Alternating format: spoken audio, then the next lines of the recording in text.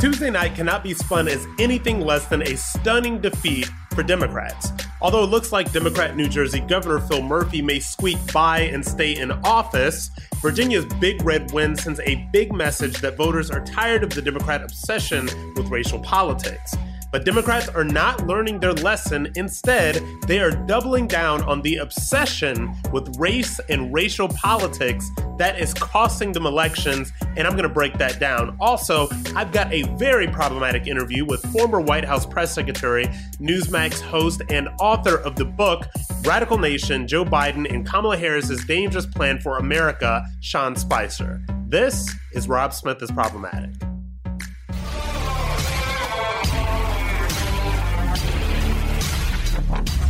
Okay, Problematics. Woo, just coming down from, I think I slid into this podcast on a bunch of liberal tears. There's been a lot of them just raining down the airwaves at CNN and MSNBC and all over Twitter over the past couple of days because Tuesday was a very, very good night for Republicans and for a lot of different reasons. First of all, you know, you guys have all heard about the Youngkin victory in Virginia, and I'm going to get into that. But even thinking about what happened in New Jersey, where you have this Democrat governor basically just squeaking through to re-election. You know, apparently, the guy Citarelli, the Republican that was challenging the Democratic Governor Murphy, is talking about a recount. Like, this is how close things are.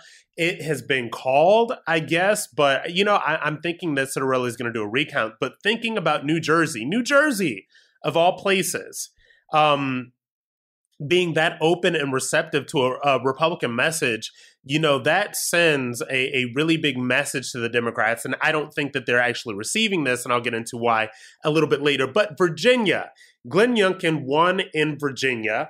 That is a very, very big deal because McAuliffe made what I told you guys in the last episode was probably the mother of all political gaffes when he said that he does not think that parents should have any kind of say in what goes on in the classroom. And parents of all races decided that that was just not going to work for him and voted him out. Now, not only did Glenn Youngkin win in Virginia, Virginia also elected a black female Republican by the name of Winsome Sears, lieutenant governor, and she's becoming quite the superstar. She has such a positive and such an empowering message for all of America. This is somebody that is a Jamaican immigrant. She's a wife and mother, and she was a Marine, and she's just all around. These are the stories, you know, that you like to see.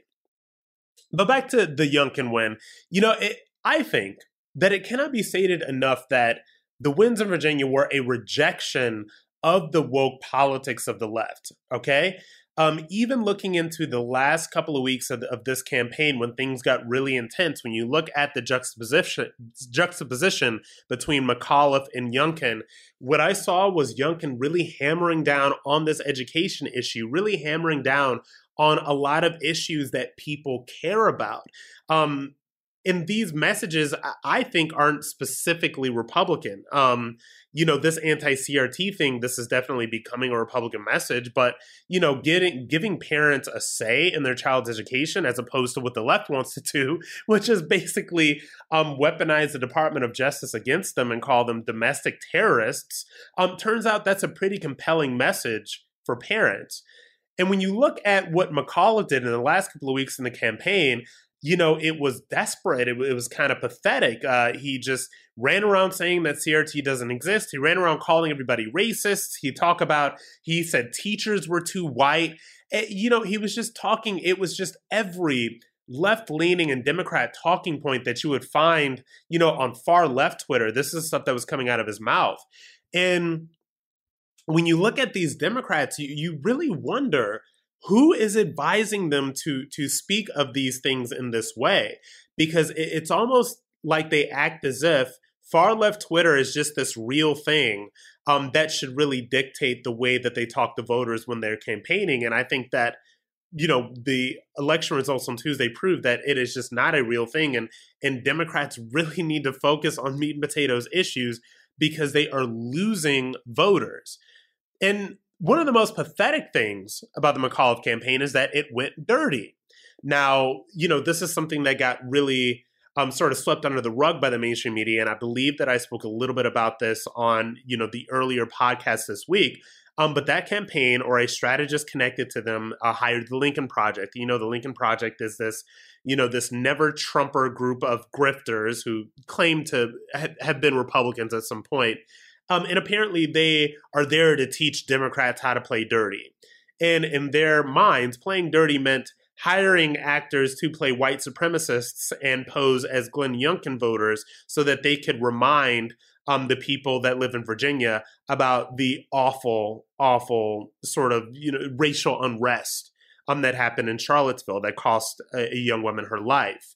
And it's just everything that happened there was just a stain on American history. And so this is how the left plays dirty. They want to remind people over and over again about racism. And thank God that it did not work. These hoaxes, when they come out, and there's another guy that, I think the left planted at a Youngkin rally. He had a Confederate patch on his jacket, a big Confederate flag patch on the back of his jacket. And he stood right in the back of the room, right, so that the all of the cameras and the press cameras could get this big Confederate patch on his jacket, and he was kind of called out by Twitter as this was a plant, this was a fake, and look, it's spread out by these local reporters because they see it as their job to sort of play Democratic strategist posing as a reporter. But the weird thing about all of this stuff, actually the good thing about all of this stuff, is that it just did not work. This stuff just was not working on voters. I think that they are not as stupid, as these, Democrat strategists think they are. And they've seen all of this stuff before. And one of the most important things about the left's stunning loss is that they even sent out Joe Biden, Kamala Harris, and Barack Obama to campaign. Voters rejected every single one of these people. And I think that speaks to the voters realizing that, this is about Virginia. This is about a local election. This is not about Biden or Kamala Harris or Obama. So this is every political superstar on the left that went out and campaigned, and they still could not pull this off. And remember, before this election, all of them said that what happens in Virginia will have major implications for 2022 and beyond. This is their way of trying to scare voters into voting for the left. Obviously, this did not work. But they are right, because this will have major implications for 2022 and beyond, because voters of all colors rejected the woke politics of the left and massively rejected Democrats' plans to basically indoctrinate school-age children in critical race theory. And by the way, everybody, on MSNBC and on the left, this is critical race theory does not exist. It absolutely does exist. As a matter of fact, it's on the website of the Virginia Department of Education, which I'm sure Glenn Youngkin will have something to say or do about that. Now, this gets to the point where you ask yourself, or Democrats should ask themselves, do they realize why they lost? Did they have a come to Jesus moment? Did they realize that maybe all of these dirty tricks that we played, maybe calling every voter a racist and a white supremacist, and saying that concerned parents are just a problem, for the Department of Justice to fix? Did they have a come to Jesus moment and maybe realize that they went a little bit too far? Maybe they went too far away from the core issues that apparently at some point in our history used to be a part of the left's platform, but of course not. They just continue to blame every single thing and this stunning loss on racism. Just listen to a bit of the conversation that was going on in some of the mainstream media networks. Glenn Youngkin played the race card for a reason, because he knows it works on certain white voters. He did stoke white grievance politics to mobilize a Republican base. He's laundered Trump's really sort of disgusting, flagrant out racism. He's wrapped it in education. Education, right, which is code for White parents don't like the idea of teaching about race. That's the fundamental problem for these parents and this anti-CRT movement. They don't like the way whiteness is being portrayed in these new, more inclusive lessons. This wasn't about those pocketbook issues. This was about how white kids feel talking about what black kids go through. The subtext of all this was, we can't let these black and brown people run the country. Glenn Youngkin running on critical race theory that he knew hit a chord around race. I think all the CRT stuff is trumped up dog whistling. Some of it was dog whistle racism. The dog whistle messaging that you saw Youngkin engage in during the course of the campaign. Okay, look, I can't listen to this anymore. And it's really funny. You had God, I guess that was that moron over on MSNBC, Tiffany Cross. And she said that this was about them not wanting black and brown people to run the state when they elected a black female lieutenant governor, who, by the way, no coverage of that on CNN or on MSNBC. And look, honestly, guys, I'm obviously a Republican. I'm obviously very happy about what happened on Tuesday. And I suspect, Problematics, that we're going to be here in another year. And we're all going to be very happy with the results of the midterm elections because these people are going to get their butts handed to them. And the reason why is because they are not learning the lessons. They are just doubling and tripling down on this. And look, Problematics, I have this theory, and it's a theory that I tell you guys, this theory that I tell some of my friends. I think that there is a real anti-woke movement that is happening right now. And this is not anti-black people or anti-Latino people or even talking about historically the history of this country and the history of racism and race and all that stuff in this country. This is not anti-that. But the anti-woke movement is a backlash. It is a woke-lash against the left for making every single thing about race all the time and making all of their losses about race. And look, calling everybody a racist like this only works for these masochistic, embarrassing, weak white liberals of the left, who just, I guess, sit on MSNBC panels and sit on, Upper East Side dinners and just get lectured about how they're racists by like black people, by black liberals that are like millionaires. It's really crazy. It's bizarre. But we are seeing a really big backlash against this. Like, people are just tired of it.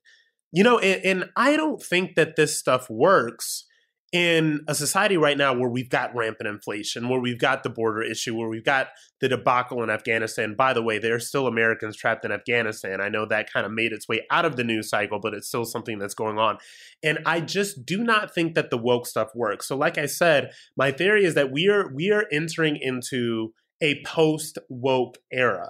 And I think that this is an era that's going to last, I think, honestly, for me, I think it's going to be about a decade from 2022. I think it's going to start with Republicans taking back the House.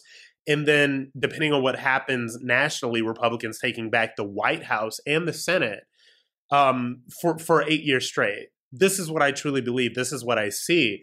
Because when you step out of these liberal bubbles, and you step out of these enclaves, and you're not in New York or DC or LA or anything like that, and you really just speak to what real people are thinking and feeling, real people of all colors are much more concerned with meat and potatoes issues that have nothing to do with race. I am just not convinced that the issues facing Black Americans and white Americans are fundamentally really all that different at this point. Everybody wants to live well. Everybody wants to have a career. Everybody wants to have the American dream, which I believe in 2021 and beyond is truly open to everybody. But the thing about the left is that they've sort of painted themselves into this corner. They gain power by making Black people and Latinos and LGBT people and women and, whatever other affinity group, Muslims, whatever other victim group they want, they gain power by making these people feel disempowered. And I just do not see that working anymore. So while I hope that the part of me that just longs for not crazy liberals to actually have a real conversation with, like the part of me that really longs for the left to just, get over the race stuff and not be insane hopes that they really do take these lessons and they take them to heart, and we can start having some real conversations about policies and about people's lives. But, look, in 72 hours after that election, these people are not learning the lessons. They are doubling down. Everything and everybody is going to be racist or white supremacist or any of that stuff.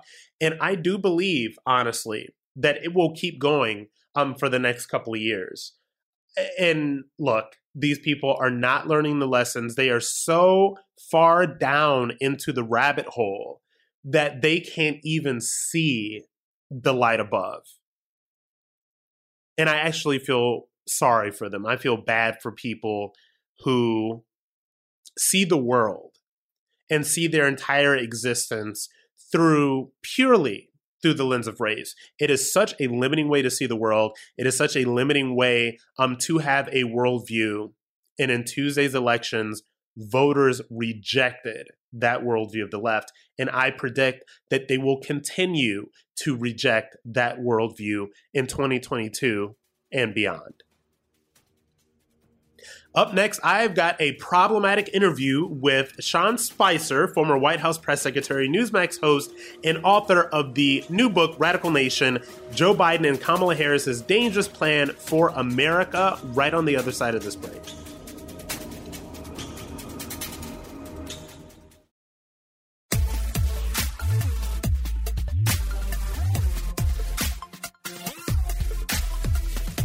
Okay, Problematic. I am doing what I like to call the problematic interview. Today, I have Sean Spicer. He is the former White House press secretary. He is the host of Spicer and Company on Newsmax, and he's the author of a new book that we are going to get into called Radical Nation, Joe Biden and Kamala Harris's Dangerous Plan for America. Thanks so much for joining, Sean. Always a pleasure to be with you, Rob. Thanks. It's kind of I love having you on my show, so I feel like the tables are turned now. Yes, the tables are turned. It's definitely, I love to be able to be the guest and also have guests that are very interesting. So the first question that I want to ask you is, so this is about Joe Biden and Kamala Harris's Dangerous Plan for America. What is the plan, and how do we see it playing out in our day-to-day lives as we're 10 months into this awful administration? It's a fantastic question because there's a few parts to this. I mean, it's playing out in front of our faces. I think the plan is ultimate political power, and I can explain that in a minute. But basically, everything that they're doing, all of their policies actually tie together in the sense that they seek to achieve ultimate political power, because if you have ultimate political power, then you can continue to pass any policy that you want to do. The reason, I'm going to get into that in a second, but I think the second part of your question is how is it playing out in our everyday lives is probably the first part I want to touch on, because it is playing out in our lives. But there's 2 chapters in the book where I explain how the media omits so much of what's happening in front of our eyes, the real motives. And that's the problem, is that there are so many people, if they're not listening to your podcast or watching me on Newsmax, that they're not seeing things. The New York Times, the Today Show, ABC, the Washington Post just don't cover, right? So that's part of the problem, is that when you say, how's it playing out? I describe it in Radical Nation. But a lot of people will read the book and say, I didn't even realize that was happening. Because one, there are so many people in this administration that even me, somebody who lives and breathes this stuff, didn't realize some of the backgrounds of the folks. I really think the confirmation process let us down big time. There are people that are unqualified that should not be serving right now that are. So who is one? Who is one? So think about Dennis McDonough, for example. I talk about him in the book. He's the Secretary of Veterans Affairs. He's only the second person to ever lead the VA that's never served in the military. The first one was Dr. David Shulkin, who had served in the Obama administration, and President Trump carried him over because as a medical doctor that worked in the VA, he understood how to put reforms in place in healthcare, which is the single greatest service the VA provides. McDonough has no history with the military, none with veterans, and no healthcare background. And so I had no idea of that. I had no clue. Okay, so there you go. Here's another one. Pete Buttigieg, boy wonder, who's running the Department of Transportation. When he was mayor of South Bend, Indiana, it's a city of 100,000. They had a grand total of 66 buses. This is the guy that's now in charge of our airways, railways, highways, right? And we wonder why we have supply chain issues and 1,000 ships off the port of LA and Long Beach.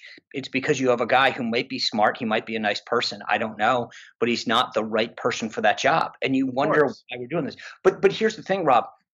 When he was confirmed, Biden said, "I'm pleased to have the first LGBTQ person lead a department." Now, he said department because Rick Grenell had been in the cabinet. Of course. So, but it wasn't, I'm lucky to have the most qualified guy to lead the department who happens to be or whatever. It was, that's what you're leading with, not qualification, box checking.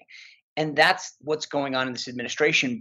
And I remember, and you brought up Rick, and it's very interesting when Buttigieg was confirmed and all that stuff, the left tried to run with the lie that he was the first, gay cabinet secretary, and that is not true. Obviously, it was Rick Grenell. And so then they sort of retconned that a little bit. But the point that you make is so correct that we weren't hearing a lot about Buttigieg's background in transportation and supply chain because he has zero. Right. His only qualification was basically being a gay man that had risen to a certain point, and they wanted to, put him in the administration like that. And now we're seeing all of these issues that are going on, and the media is giving him a complete pass. Right, and juxtapose that to the discussion about Rick Grenell when he was up for ambassador to Germany or acting DNI, right?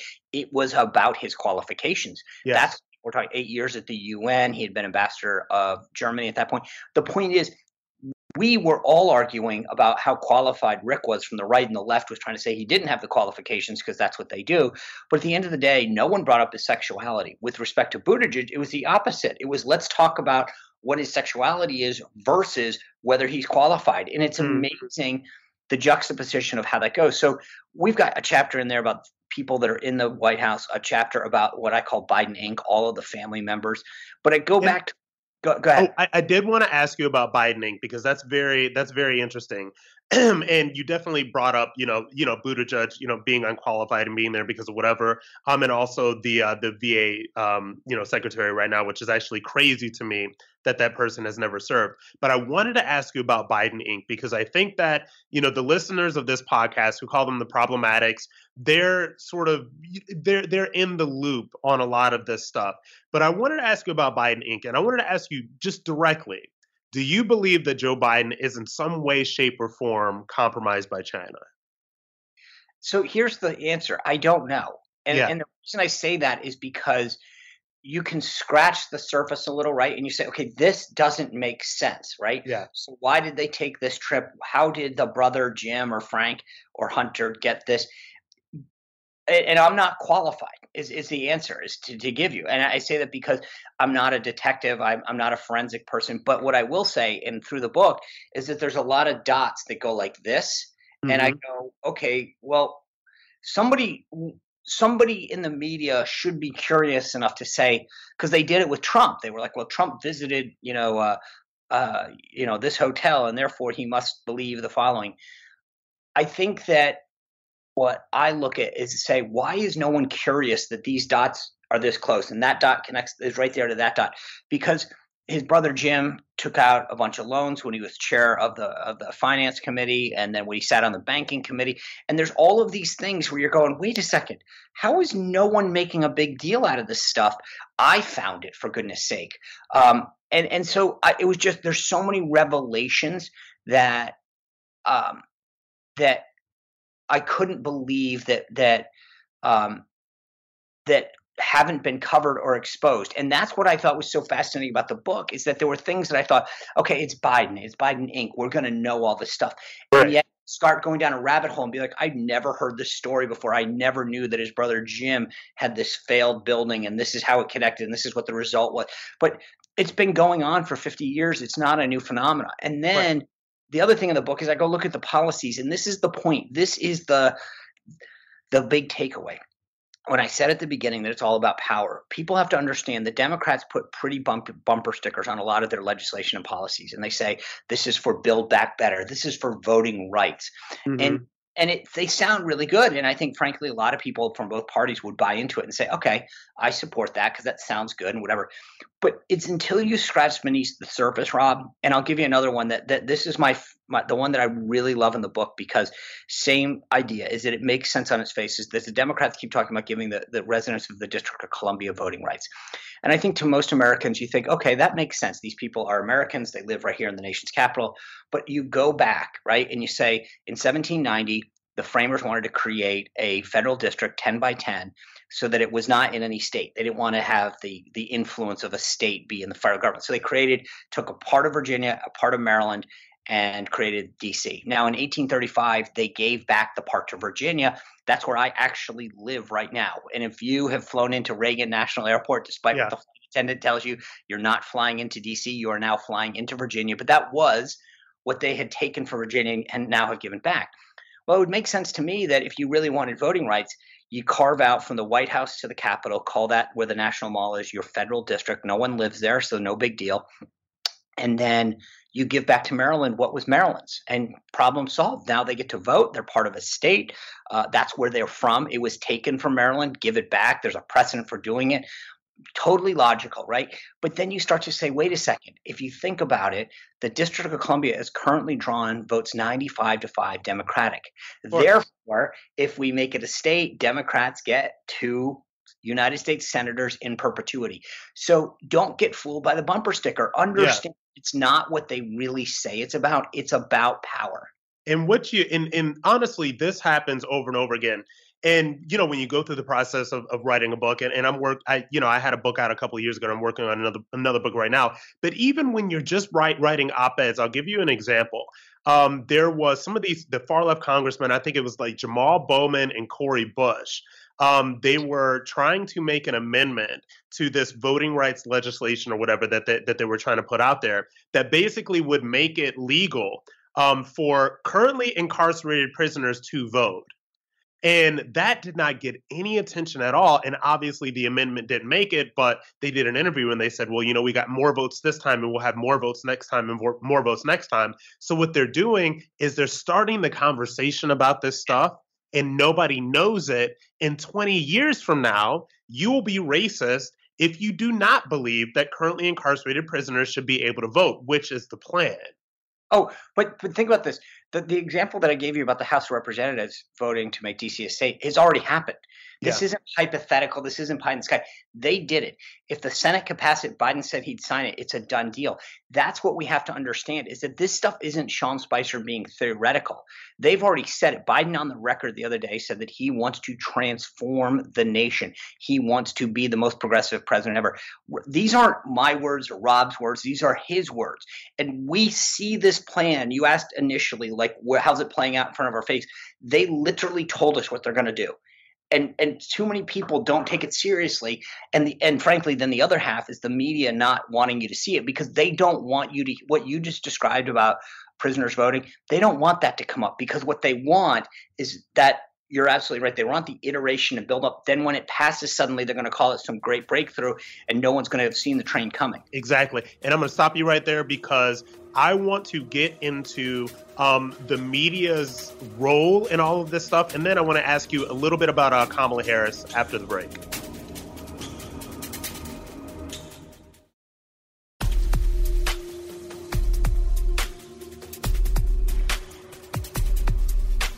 All right, Problematics, we are back with Sean Spicer talking his new book, Radical Nation, Joe Biden and Kamala Harris's Dangerous Plan for America, available, of course, wherever books are sold.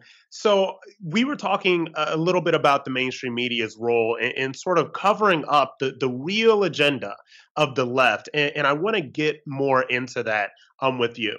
So we talked a little bit about Biden Inc. earlier, specifically, some of the things that are going on with Hunter and business interests and whatever. Why do you think the mainstream media is so thoroughly uninterested in any of this stuff when it comes to Biden Inc.? Well, I think the largest reason is because they're on his team. They agree with him. And so therefore it's hard to be critical. But they're 100% on the team. Yeah. And So as somebody, and this is, I don't talk a lot about this, but I call myself a recovering journalist, right? I do perform acts of journalism sometimes, but I'm very open about, my conservative bias. I came out as conservative Republican, all that stuff.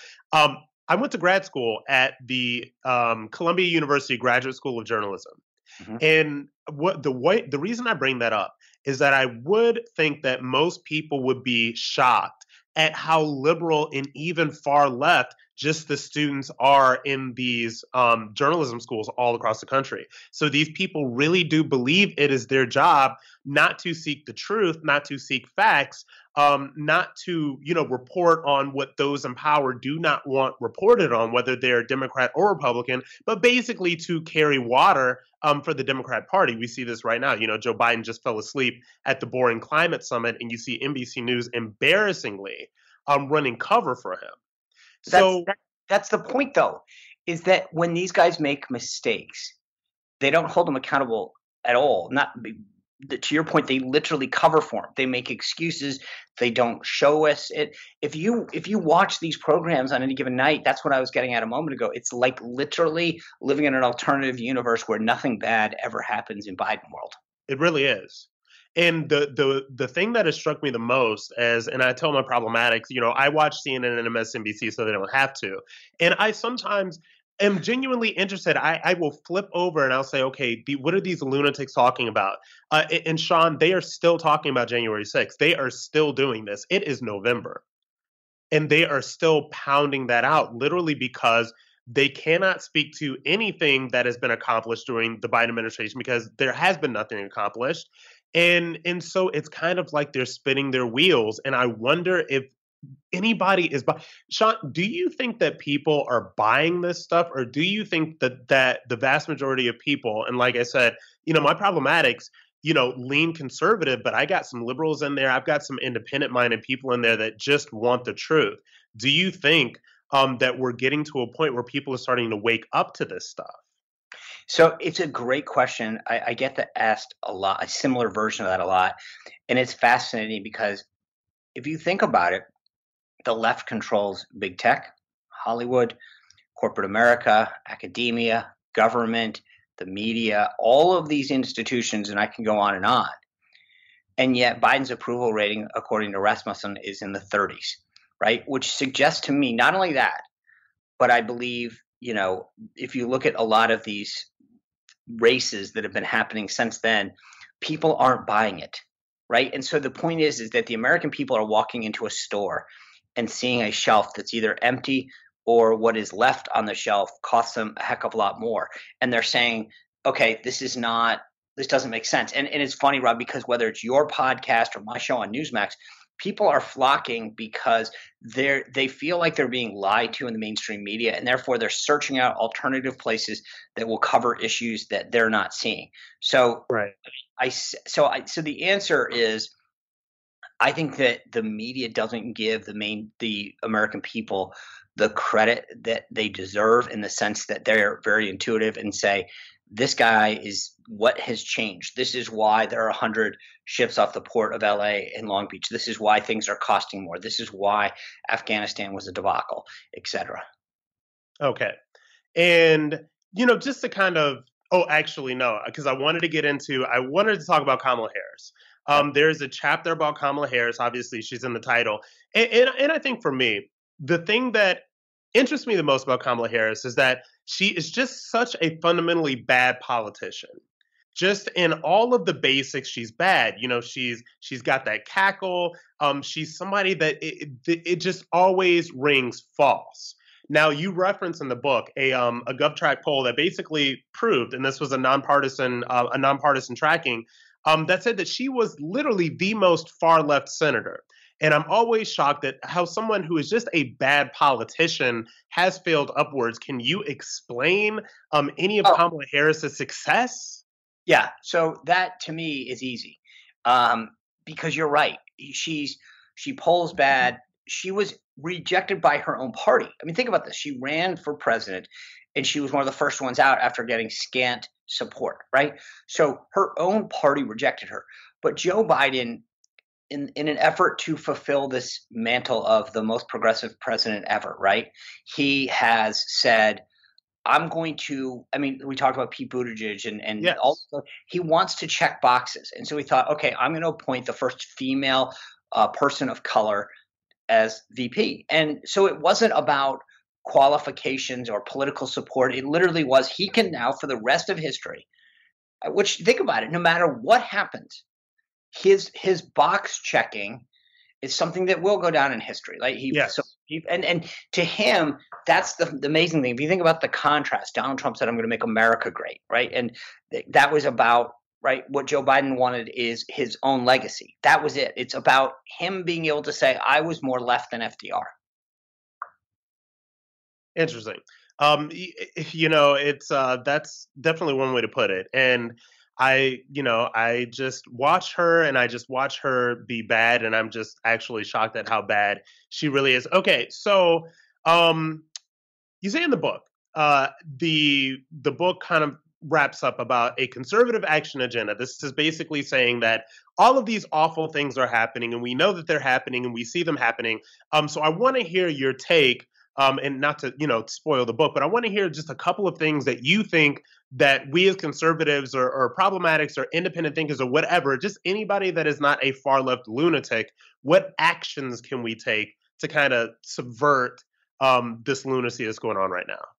So the last chapter in Radical Nation is chapter 20, and it literally talks to what you're getting at. It's this conservative agenda plan, and it depends on like who you are. So if you're a parent, it talks about things that you can be doing or organizations that will support you or supply information.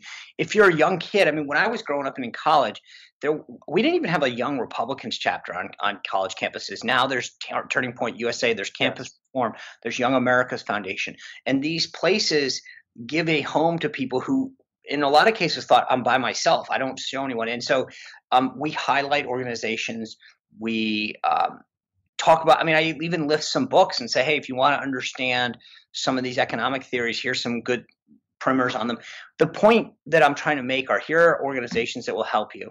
Here are groups that you can belong to. Here's activities that you can engage in. I'm so proud of the parents that are out there now attending school board hearings, who are running for school board, who are engaged in the process, who are paying more attention to their kids' education because they saw it when the kid brought home a Zoom call. I think to me, that was it. There's so many things that you can do and get involved. And I wanted to leave people in the book with a checklist of things that they can do for themselves, their friends, their kids. All right, fantastic. Sean Spicer, the book is called Radical Nation, Joe Biden and Kamala Harris's Dangerous Plan for America Problematics. Check this out right now. Thanks so much for joining me. Hey, thanks, Rob. I really appreciate it. Before we go, I want to thank my fellow problematics so much for listening.